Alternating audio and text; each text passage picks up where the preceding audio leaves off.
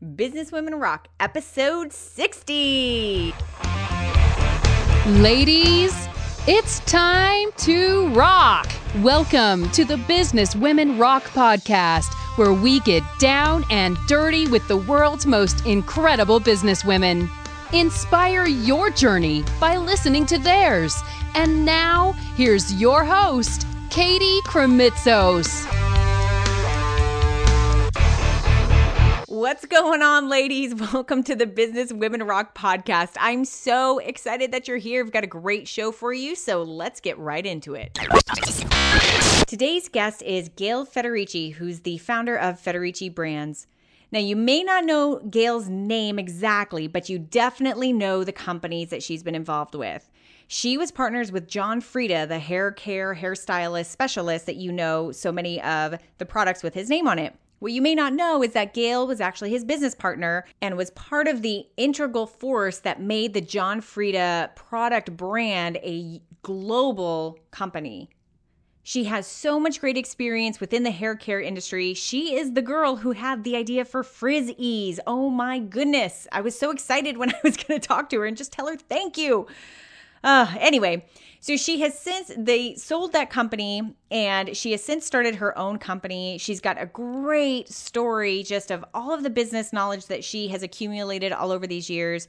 And she is so gracious in sharing that with us today. So turn up the volume. The interview starts now. Gail, thank you so much for being on the show today. It's a pleasure. I'm happy to be here. I'm so excited that you're here because I'm so curious about the businesses that you've been involved with and about the business that you're building right now. And so I really want to get under the hood with how you've really done that. So one of the really interesting things to me is that you were actually partners with John Frieda in the whole John Frieda professional hair care business. And I think that many of us women know about Frizzies. I was telling you before, I was like, that's the product I know. I remember that product. It saved my life when I was in high school. In order for us to really talk about Federici Brands and what you're doing with your current business, I really would love to get an understanding of really where you came from as a businesswoman. So let's start before you actually partnered with John Frieda. What were you like? What did life look like for you before 1989 when you and John Frieda started the company? AC and BC for me, because before kids, I think I was not the most driven. I was interested in a lot of different things. I majored in English. I studied French. I traveled to Europe a bit. I wanted to become fluent in French, never did. Had to come back. My mother got sick. And went to law school. At night, I worked during the day for a company that was a hair care company, actually, in the trade. And that's really, I was 29 years old when I went to law school. And I was going at night. I was working at the hair care company during the day. And I really got very involved in the company, which was Zotos. They made perms for the trade. And I wound up working with hairdressers around the country, helping to educate them in our products. I co-wrote a haircutting book with one of the creative designers that we worked with.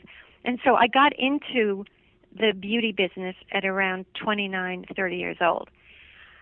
The company was bought maybe 7 years later by another company in the hair business called Conair. They mostly made hair dryers. Yeah, and I think I still have it, a Conair hair dryer.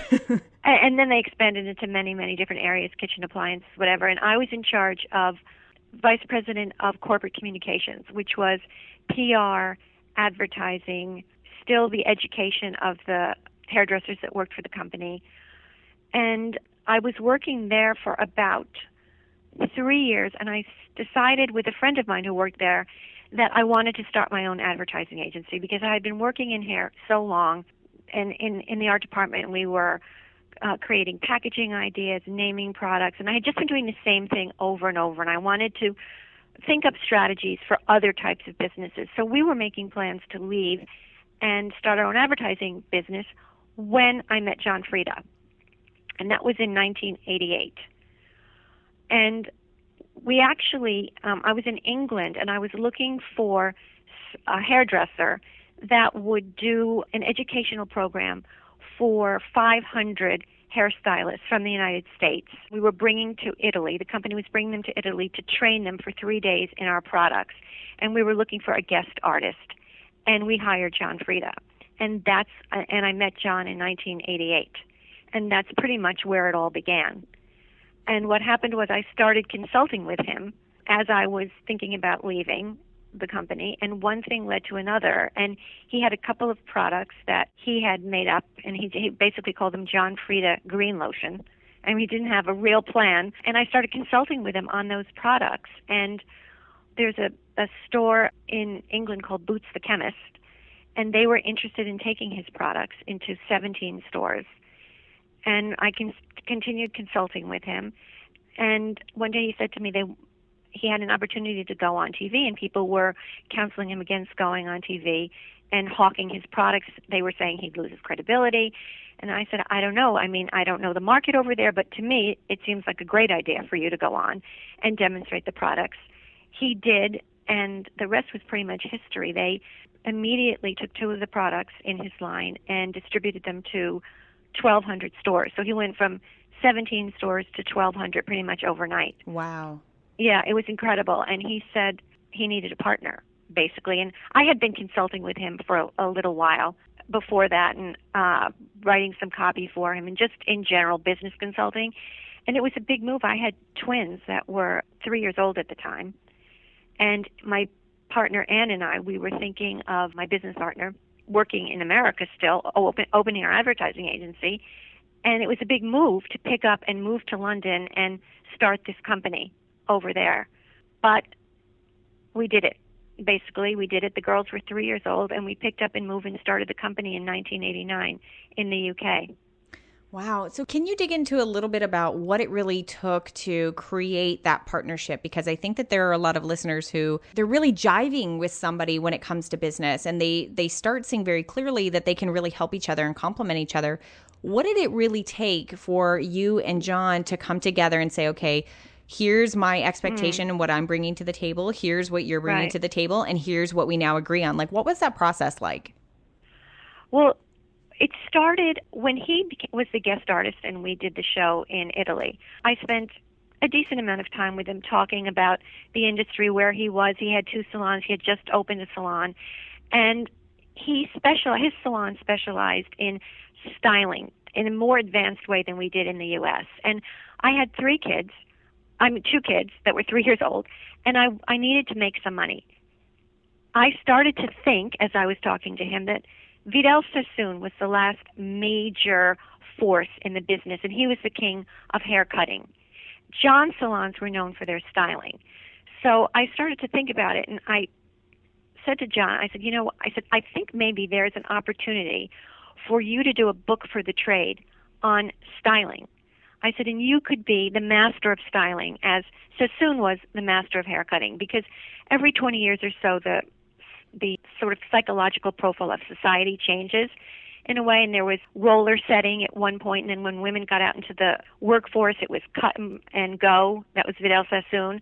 And then as people got into more powerful positions, women, it was a more polished look, and styling products came in. And I said, I don't know, John, I think the timing is perfect for a styling book. Would you be interested in doing that? And I think our company would be interested in it, Sotos Conair.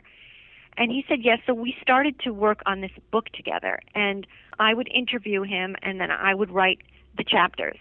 So I got to know him, and he got to know me, and our aesthetic was the same, our thought process was very, very similar, our work ethic was very similar. So it was very clear we were on the same page about so many things. And then when we started to consult, Ann and I, with him on his different products, it was just very easy. It wasn't a difficult process. We were of similar minds. And I think that that's really important. We were very much alike in what we thought the future of the business was, where we saw opportunities, what types of hair we liked. So if we were doing a photo shoot, we were on the same page with what we thought looked good. Because very often you can be working with someone and what they think is good is not at all what you think is good. And that's a very frustrating place to be if that's your partner in business. So pretty early on, we knew we were compatible. As you guys were growing and really solidified this partnership, did you have to kind of figure out and evolve as far as what your roles were and what you guys really did? Or did you ever have any friction? Or was it always just because you had that foundation of compatibility? Yeah, I'm assuming that the former is already the truth with the laugh. What were some of the practical things that you did as partners that actually made it a really successful partnership? I think that it was three of us. Anne was involved in it as well. And I think the thing about it was all three of us, we were very similar in our vision for the company and in our aesthetic, but we had very different skills as people, very, very different. So Anne is a very strong administrator. She's creative, but she's also very strong at making things happen and dotting all the I's, as well as she's very flexible. She's not rigid in any way because she has that skill. She's very flexible, she's creative, but she makes it happen. So if you have an idea, she will execute it to perfection. I was more creative, I would say. I was more the strategist, maybe, and the new product idea person. Frizzy's product pretty much came about. Before we even started the business with John, I'd been obsessing over frizzy hair because I have it.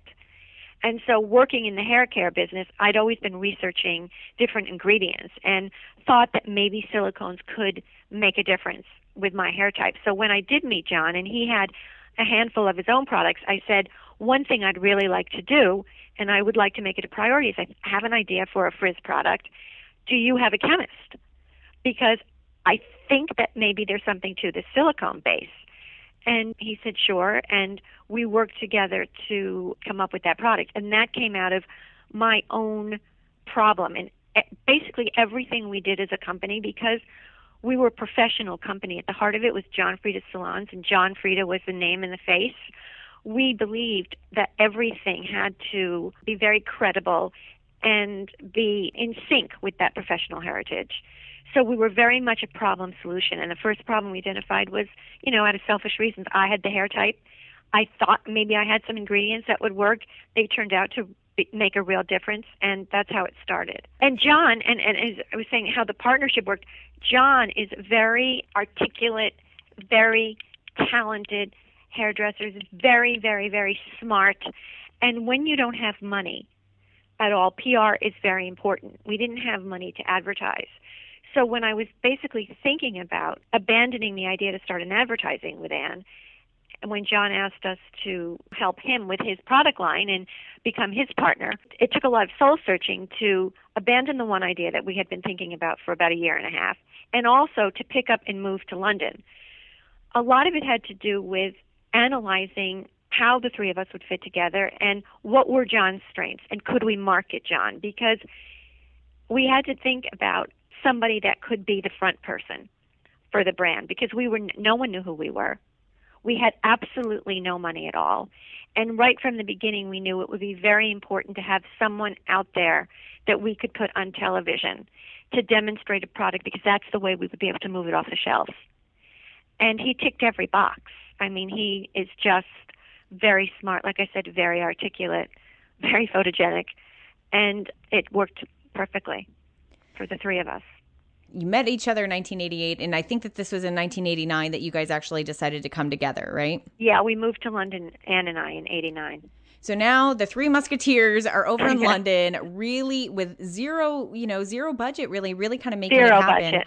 How big did the company grow during its tenure? How big in revenue? How big in different amounts of products? Well, we sold the company in 2002, and our sales out at that point were about $165 million. Wow. So starting from zero to all the way to 165 million. So what were some of the major things that I know that story in and of itself is a long conversation, but just if you could choose one or two things that you would really contribute that success to, what do you think it is? I think for us, always it was about finding a hole in the marketplace. So with everything we've launched, including with our new company now, every single product, there was a real need for it that wasn't being addressed by any other company. So having a product for a problem hair type like frizzies with nothing else in the market we knew that if we could really make a formula that made a difference,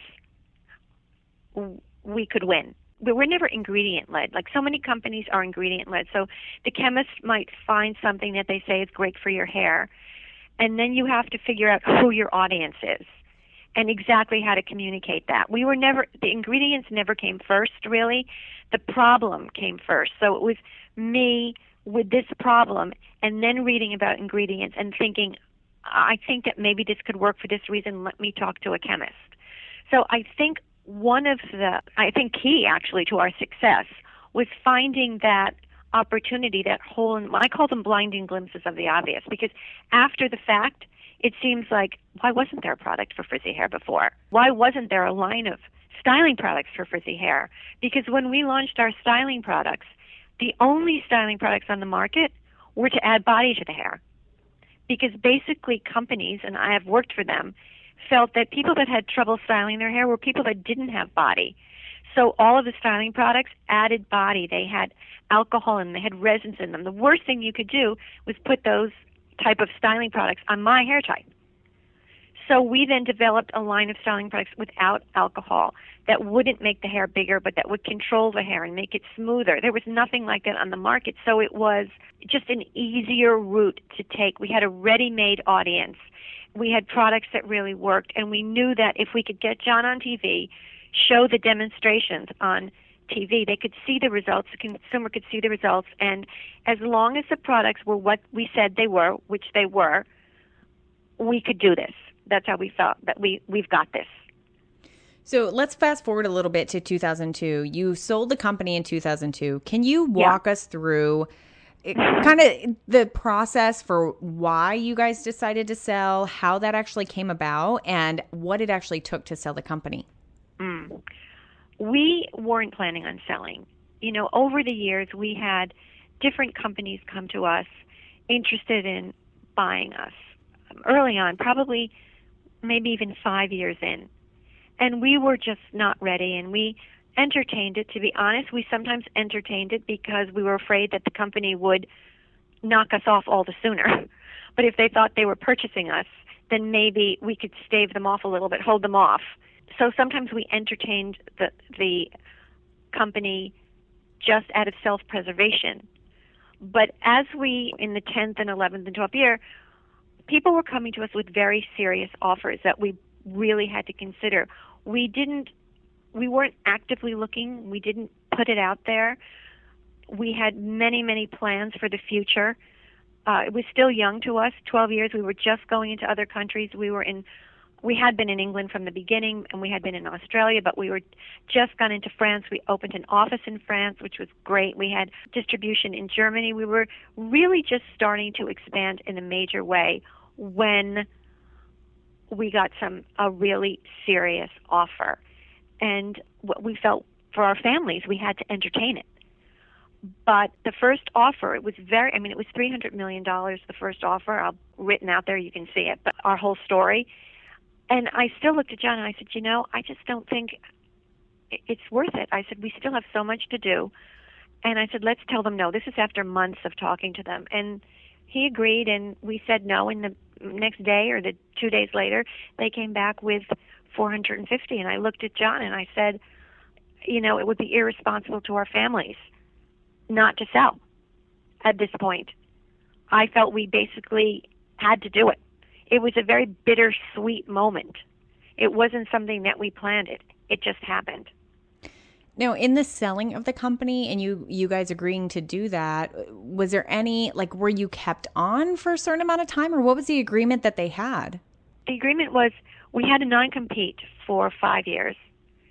And also John couldn't use his name for any kind of product after we sold. John had to stay on for 5 years.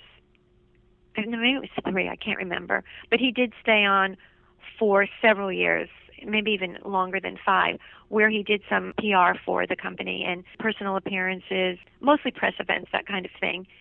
And I did about a little over 6 months consulting with them. I didn't want to stay on because I just felt it was a different time. We did our thing. We ran the company the way we wanted to. They had their own way of doing things, which was very successful for them, was very different than the way we did things. And it would have been hard to come from one culture, move into something that's very different. And I just felt 6 months, help the transition, and then move on to something else. And so where did you go after that? Let's really walk through. So you've just had a very successful sell of this company, but maybe you weren't like exactly ready to really let it go because it was such a sudden and big thing. So we're going to get into Federici brands, but you have since created your own brand of hair care products. But give us a step-by-step of what happened between that time and what your current company is.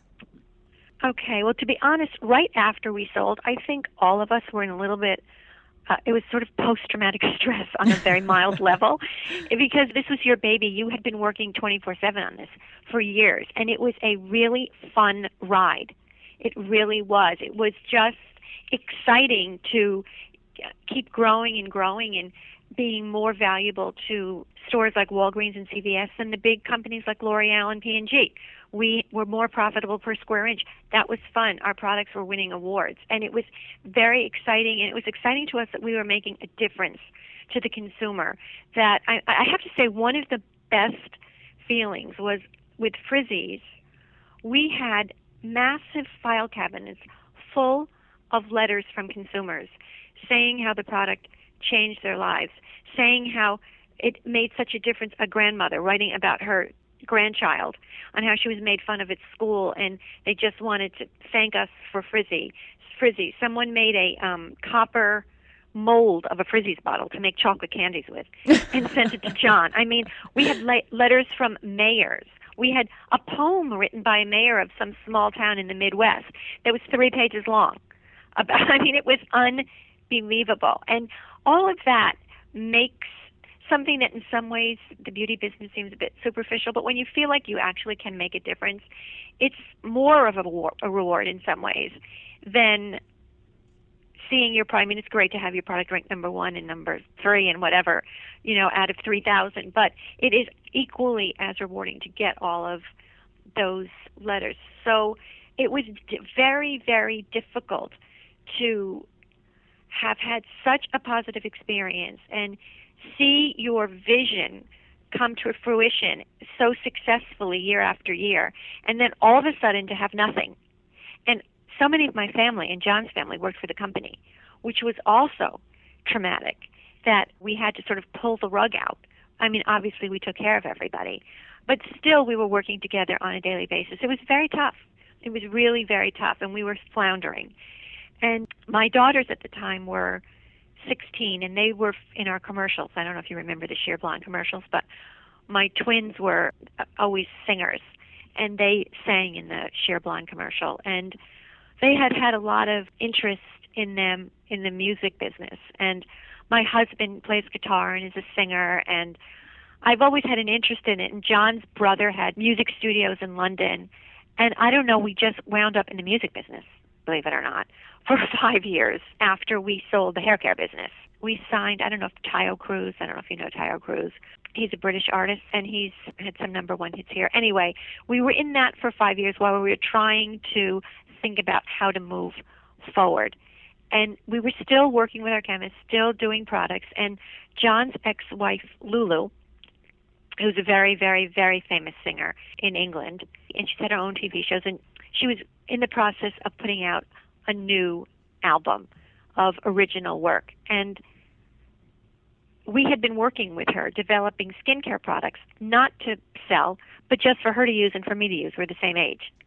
And when we just couldn't find anything on the market, we would go to Joe, our chemist, and say, Joe, this moisturizer is no longer, we've paid $150 for this, $200 for this. This is what's happening. This isn't working. What can we do? This is the result that we want. So we had maybe 5 little pots of different products that we carried around, and some of the other people in the company carried around with us. And at that time, when Lou came out with her album and she was starting to get press on it, all the press was talking about what she looked like, how young she looked, over and over again, frustrating her to no end. She would call me complaining. After like 5 times, the penny dropped. And I said, Lou, if all of these magazines want to write about how good you look, maybe we should market these products that we've been using for ages. So she said, well, I don't know the first thing about it. I said, I know, but we do. I said, we could market them. I said, we could market them. We could package them. You're great on television. We could take it a different way. We could go to QVC. I said, but if you rarely get an opportunity where people want to find out what you're using all the time.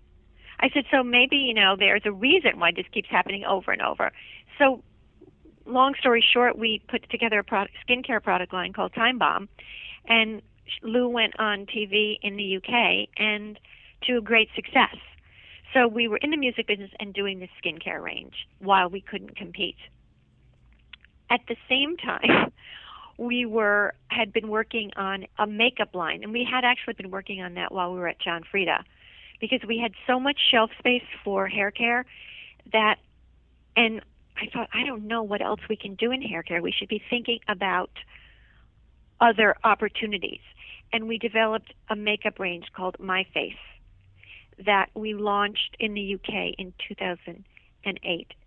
And talk about falling on your behind, okay? It was, oh my God. What happened? Well, I mean, you name it, and just like everything that could go right went right. For us with Frizzies and Sheer Blonde, I mean, it just went from strength to strength, and everything just seemed to be going our way. Everything went wrong. I mean, we made so many mistakes. Well, first of all, we launched it in October of 2008 when the economy crashed, which was a disaster. And we only were in 88 stores. We were supposed to be rolling out to 350 in April, and that never took place because Boots didn't do the rollout. For 2 years, we were languishing, all of our stock languishing. We then also, it wasn't our expertise, so our powders could last someone for 20 years. They would buy one and they would have it for the rest of their lives. I mean, we just made mistakes on that range. But the biggest problem was we had amazing foundation, which to this day we still sell, and we get requests from makeup artists everywhere, but it was just a fiasco. I mean, we weren't just not meant to be launching it, is all I can say, because everything that could go wrong went wrong along the way. And then we had been working on what we have launched just recently is Color Wow Root Cover Up, which is a line for color-treated hair, and in particular a product that covers either gray roots or dark regrowth. And I'm assuming, obviously, that that's after your non-compete is up, right? Yes, we just did it about a year, a little over a year ago. Been working on it for 3 years because basically I said I don't want to go back into hair care unless we're coming back with something major. You don't want to leave on a high and then come back in and not do something equally, hopefully, as good as you had in the past. And when we were able to really crack this formula for roots, which took us a very, very long time, I said, I think this is great. We need to do this. And we launched it a little over a year ago. Wow. So give us a little bit of kind of what's been going on with the launch of that product. Number one, let's start with, you took all this time to really figure out exactly what that product is. How did you decide on like packaging? Were there any strategies that you used for packaging? And then we can talk about like your initial kind of launch and marketing strategy. Yeah, because it's a powder, we needed to put it in a compact with a mirror. So it looks very different from most of the root touchers out there are either liquids that are in a typical hair coloring type of packaging, or for just roots that could be mascara wands or crayons that are waxy. There's never been a product like ours that's been marketed for roots before. So it kind of lent itself to a compact type of packaging with a brush. But the name is always important to us. And actually my sister came up with the name Color Wow. And it was because basically every time we did a demo on somebody, to this day, the first thing they do is when they see how it covers so easily, and you literally cannot tell whether or not, and I mean you really cannot tell whether it's the product or the person's hair. Wow. At all. It blends to perfection, and it stays on when you swim. And the minute you see it, and you can see somebody with dark regrowth, and you highlight it, and you put the blonde over it without peroxide, without anything, ammonia, and the first word somebody says is, wow. That's the thing that everybody, you do it, and the first word out of somebody's mouth is wow. So she said, we have to call it this because it's natural. So she named it. It wasn't such a strategy for that. It was pretty obvious. But I think the hardest part in launching this was that there were so many root cover-ups that came before ours that really didn't have such acceptance or great reputation, really, or much credibility. I think we were fighting what people tended to think about root cover-ups. They weren't effective, really. Yeah.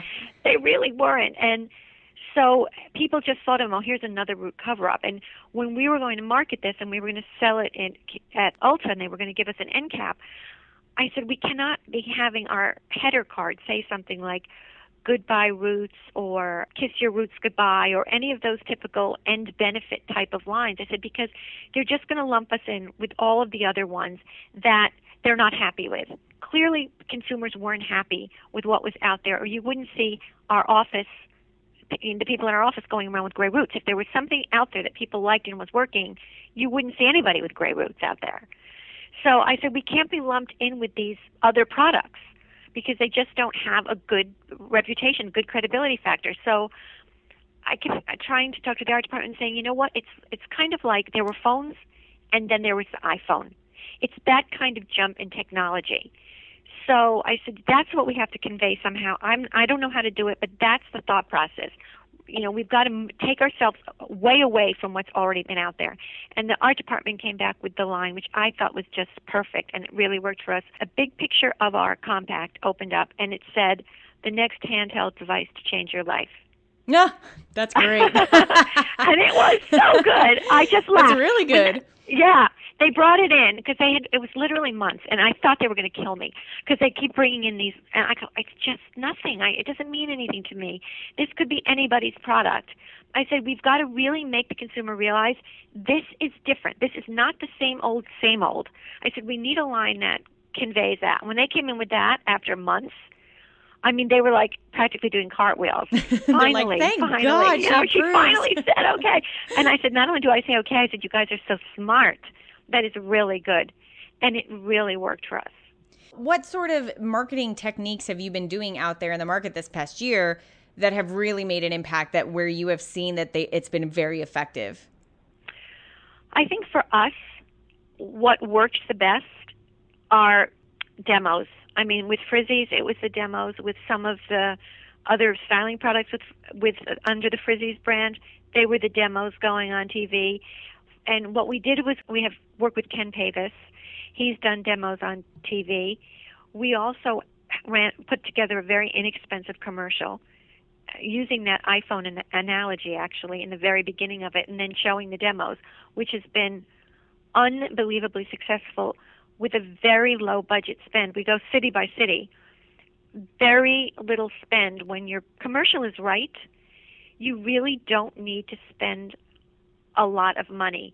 When the consumer recognizes that I need that and that really looks like it works, it sells itself. It absolutely sells itself, and you don't need a big spend at all. What I love that you're pointing to is the idea, like throughout this entire conversation, you really keep on pointing back to demonstration. Let my eyes see what the potential of this product is and let it see what it can really do. And it's worked for you over and over again. Yeah. And that's why things like, the HSN and QVC, that's why those products are so successful there, because it's a great demo. So I love that you stick to that, and especially in the products business and in a business that's so saturated with other stuff, you have to show literally what the difference is. Yeah, I mean, I think it is very, very hard for a small player to come in to a market where you've got really, it's almost like a duopoly, P&G and L'Oreal. I know there are other big players, Unilever, but with all of their money, I mean, they might spend $150 million on a product launch. You cannot compete with that. There is no way that you're advertising, for the most part. Like I always say, we could have never launched Pantene Pro V. If we had put the same bottle that they had, that plastic bottle with the word Pro V on the shelves, with our budget, we would have failed within, I don't even know how many months. No one would have a clue what Pro V meant. We had no advertising money to sell it. I don't know, for healthy, shiny hair, which many products say for healthy, shiny hair, we would have failed. With John, we always knew we had to play the game a different way, our way. We couldn't play the same game as the big players that were in there and even have a chance of succeeding at all. So we had to find what was unique to us, which was in a way that we could make sure that we could reach the consumer without spending a lot of money. So let's talk about your growth just in this past year. You now have like a $20 million budget already. So you're definitely getting out there. How are you guys making sales? And where are you most popular in the marketplace? Are you doing online sales? Are you in the supermarkets? Where are you and how are you actually bringing in revenue? Well, when you go to QVC, you are limited as where you can sell. So if you want to sell at QVC, they don't want you to sell at the drugstores, or Walgreens, certainly not Walmarts and Targets, but they're fine with places like Ulta, salons, Sephora. They're fine with things like that. So initially we just went to QVC because we just thought that this product was perfect for that, and Ulta. And that's and salons. Got it. And that really has just made a huge impact already. Unbelievable. I mean, it does help when you do have a product, and this is what I just emphasize so much with anybody that's starting a business. If you really have something, and there are so many blinding glimpses of the obvious, it's after the fact, it's like, why didn't I think of that? That's obvious. There are opportunities there that the bigger players don't see. They do business in a completely different way, so there are opportunities out there. But I just think you need to have a way to sell them in a very compelling way to the consumer without advertising. So we use on-shelf before and afters because your shelf position is always your advertising when you don't have money.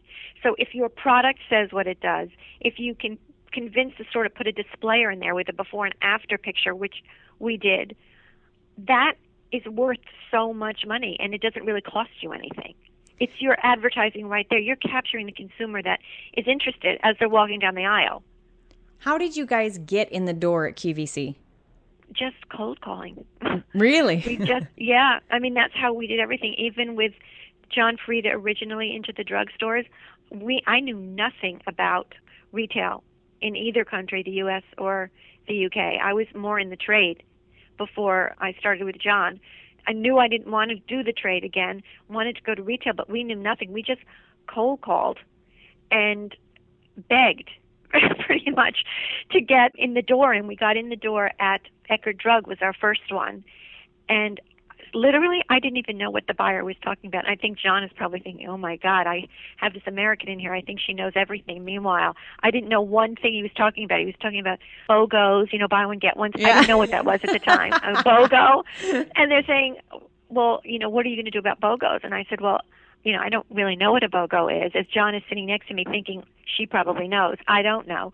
And I said, but if it costs any money, we don't have it. And then he'd go, well, will you do the temporary price reductions, TPRs? And I didn't know what a TPR was. I said, well, if it costs money, we don't have it. And it was like, that's how the meeting went. And I said, but I promise you, you're only committing to a small amount of shelf space. It's our life. I have twin daughters. Wow. If we don't sell this, there's nothing left. You have many products in here that don't work. That you don't work, they're out, you phase them out, someone else comes in.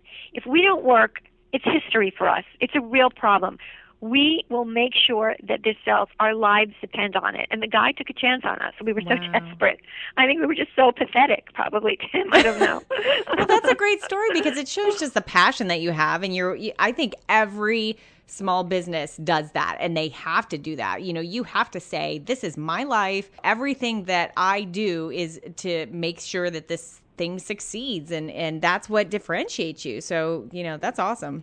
You have to. I mean, you really do, because your life does depend on it. It's a risk. I left a job, and so did Ann. That will, it's a high-paying job, and you have to make it work. So, using that as a jumping point, what have you done in those moments that have been super tough for you, like just really low moments, and you know that you have to make it work, but you just have those moments that everything is crumbling or nothing's working out, or you just feel really low. Can you talk about one of those moments and what you did to get through it?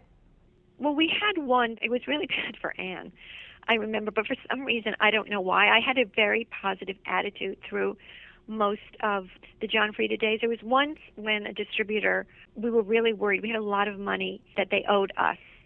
And I started to worry about how solvent they were. And they were our distributor for a few years.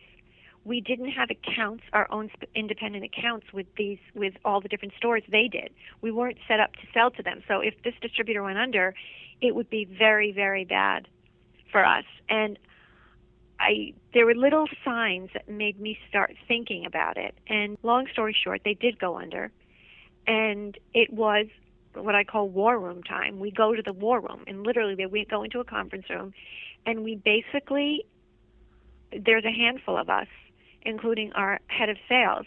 We are in there like focused, laser focused, and until we come out with a plan, which we came out with a few. Sometimes out of these really terrible things, we had a hiccup. We didn't get paid quite a bit of money, but we managed to make a deal with somebody else, which was sort of unheard of in the industry, where they paid to get our line. So it made us whole again. But that was just a completely different way of thinking at the time. And we set up most of the country we set up on our own. My sister was running 3 computers. Literally, she was running from office to office, trying to get hold of all of the stock, to make sense of where everything was, to set up our own reference numbers or whatever they're called with every one of our accounts. We had to become a vendor of record. And there was all sorts of paperwork. It was hell, actually, wow, for a few months. But everybody just banded together. And by sheer will and strategy and a lot of hours and blood, sweat, and tears, you get there. You will overcome it. Where there's a will, there's a way. Most of the time. Gail, you strike me as somebody who definitely takes time to make sure that you are being strategic about your company and not just sort of getting into the day-to-day and getting your fingers dirty with everything, although we all do that, of course. But knowing that, you really take time to kind of evolve yourself and help educate yourself about how you can be better as a businesswoman. Have there been any books that you have read that really have made a profound impact on how you have run your companies? That's so funny. I'm a firm believer in not reinventing the wheel. And I tell everybody, I think that they should, like right now on the social media side, I'm trying to find the perfect book. But over the years, absolutely. I remember assigning sections of a Jack Welch book, The GE Way, and Bill Gates' Business at the Speed of Thought. I read them and learned from them. And sometimes you're actually doing what he's saying, but he might have a catchphrase for it that's simple. You're doing it, but he's validating what you're saying from his experience, and he might have just some simple way of putting something that you haven't articulated as well to your staff. So I do totally believe in that. I've read recently, I'm trying to think, I love the Steve Jobs book. I read The Everything Store, Jeff Bezos, and Delivering Happiness, Zappos, Tony Hsieh. I also read a lot of biographies about leaders. I really like nonfiction because everybody has a tough time. And I get inspired. I'm not one to love to speak publicly. I find at sales meetings I'm fine, but I'm more of a behind-the-scenes person. I prefer the strategy and really strategy. That's what I really like. And analyzing numbers, analyzing the competition, and coming up with our plan moving forward. I love to be behind the scenes. Sometimes I can't be, and when I'm thinking about, okay, I'm going to have to do this, sometimes I get a lot from reading books about different leaders who you think are incredible people, but they have their own worries. They have their own issues that I can relate to and get inspired by. So I love reading nonfiction. I love reading books about business. Well, every single one of those are a phenomenal book that you just mentioned. They're all very, very good. Gail, I really want to bring this conversation to a close by asking you about your vision. Where are you going from here? You've already had very successful companies in the past. The one that you're building right now is just growing like gangbusters. Where do you want to go from here? I think that I'm always going to be about identifying. We have different issues that we would love to be able to fix, to bring to the consumer that I can't obviously talk about right now for competitive reasons, but I like solving problems, and I'm probably doing that for quite a while, I think, as long as we can crack them. But there's a few on our plate that I think that maybe we're close, so we'll probably be doing the same thing because I like it. That's what I get enjoyment from. And I'm working with my family, and I'm working with friends that have helped grow the other businesses, and we're a real strong team, and we like working together, and it's a great way to spend your time. I could like a little more time off right now, though. It's been insane. It's not always so great. I don't want to say it's always so great. Yep. Well, you're in like the beginning building stages all over again, you know? Oh, my God. I know. It gets a little rough, but worth it in the end, hopefully.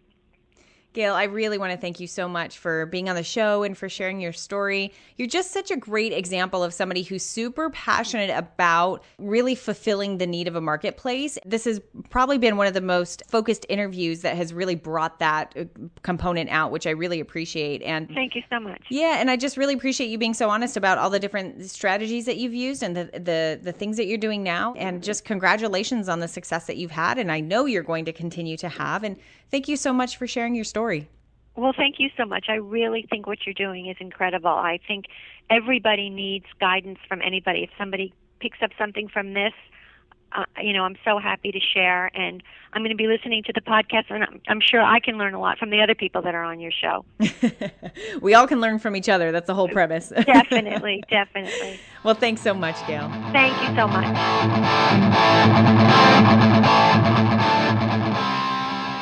Today's show notes are at bizwomenrock.com/60.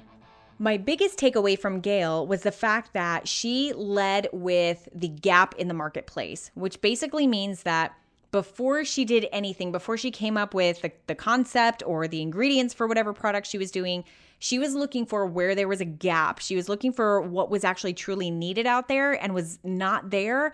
And it would be very obvious that it was fulfilling that need. And she led all of her product creation that way. And then I really love the fact that she was so, she really talked about what it truly meant to demonstrate something, to actually visually see what the product does and how powerful that really is. And she said that all throughout her experiences. So she was wonderful. She was an absolute delight. I totally loved her. And I hope you got a lot of great little nuggets of wisdom from her. Thank you so much for being on the show here with me today. I will see you on the next episode.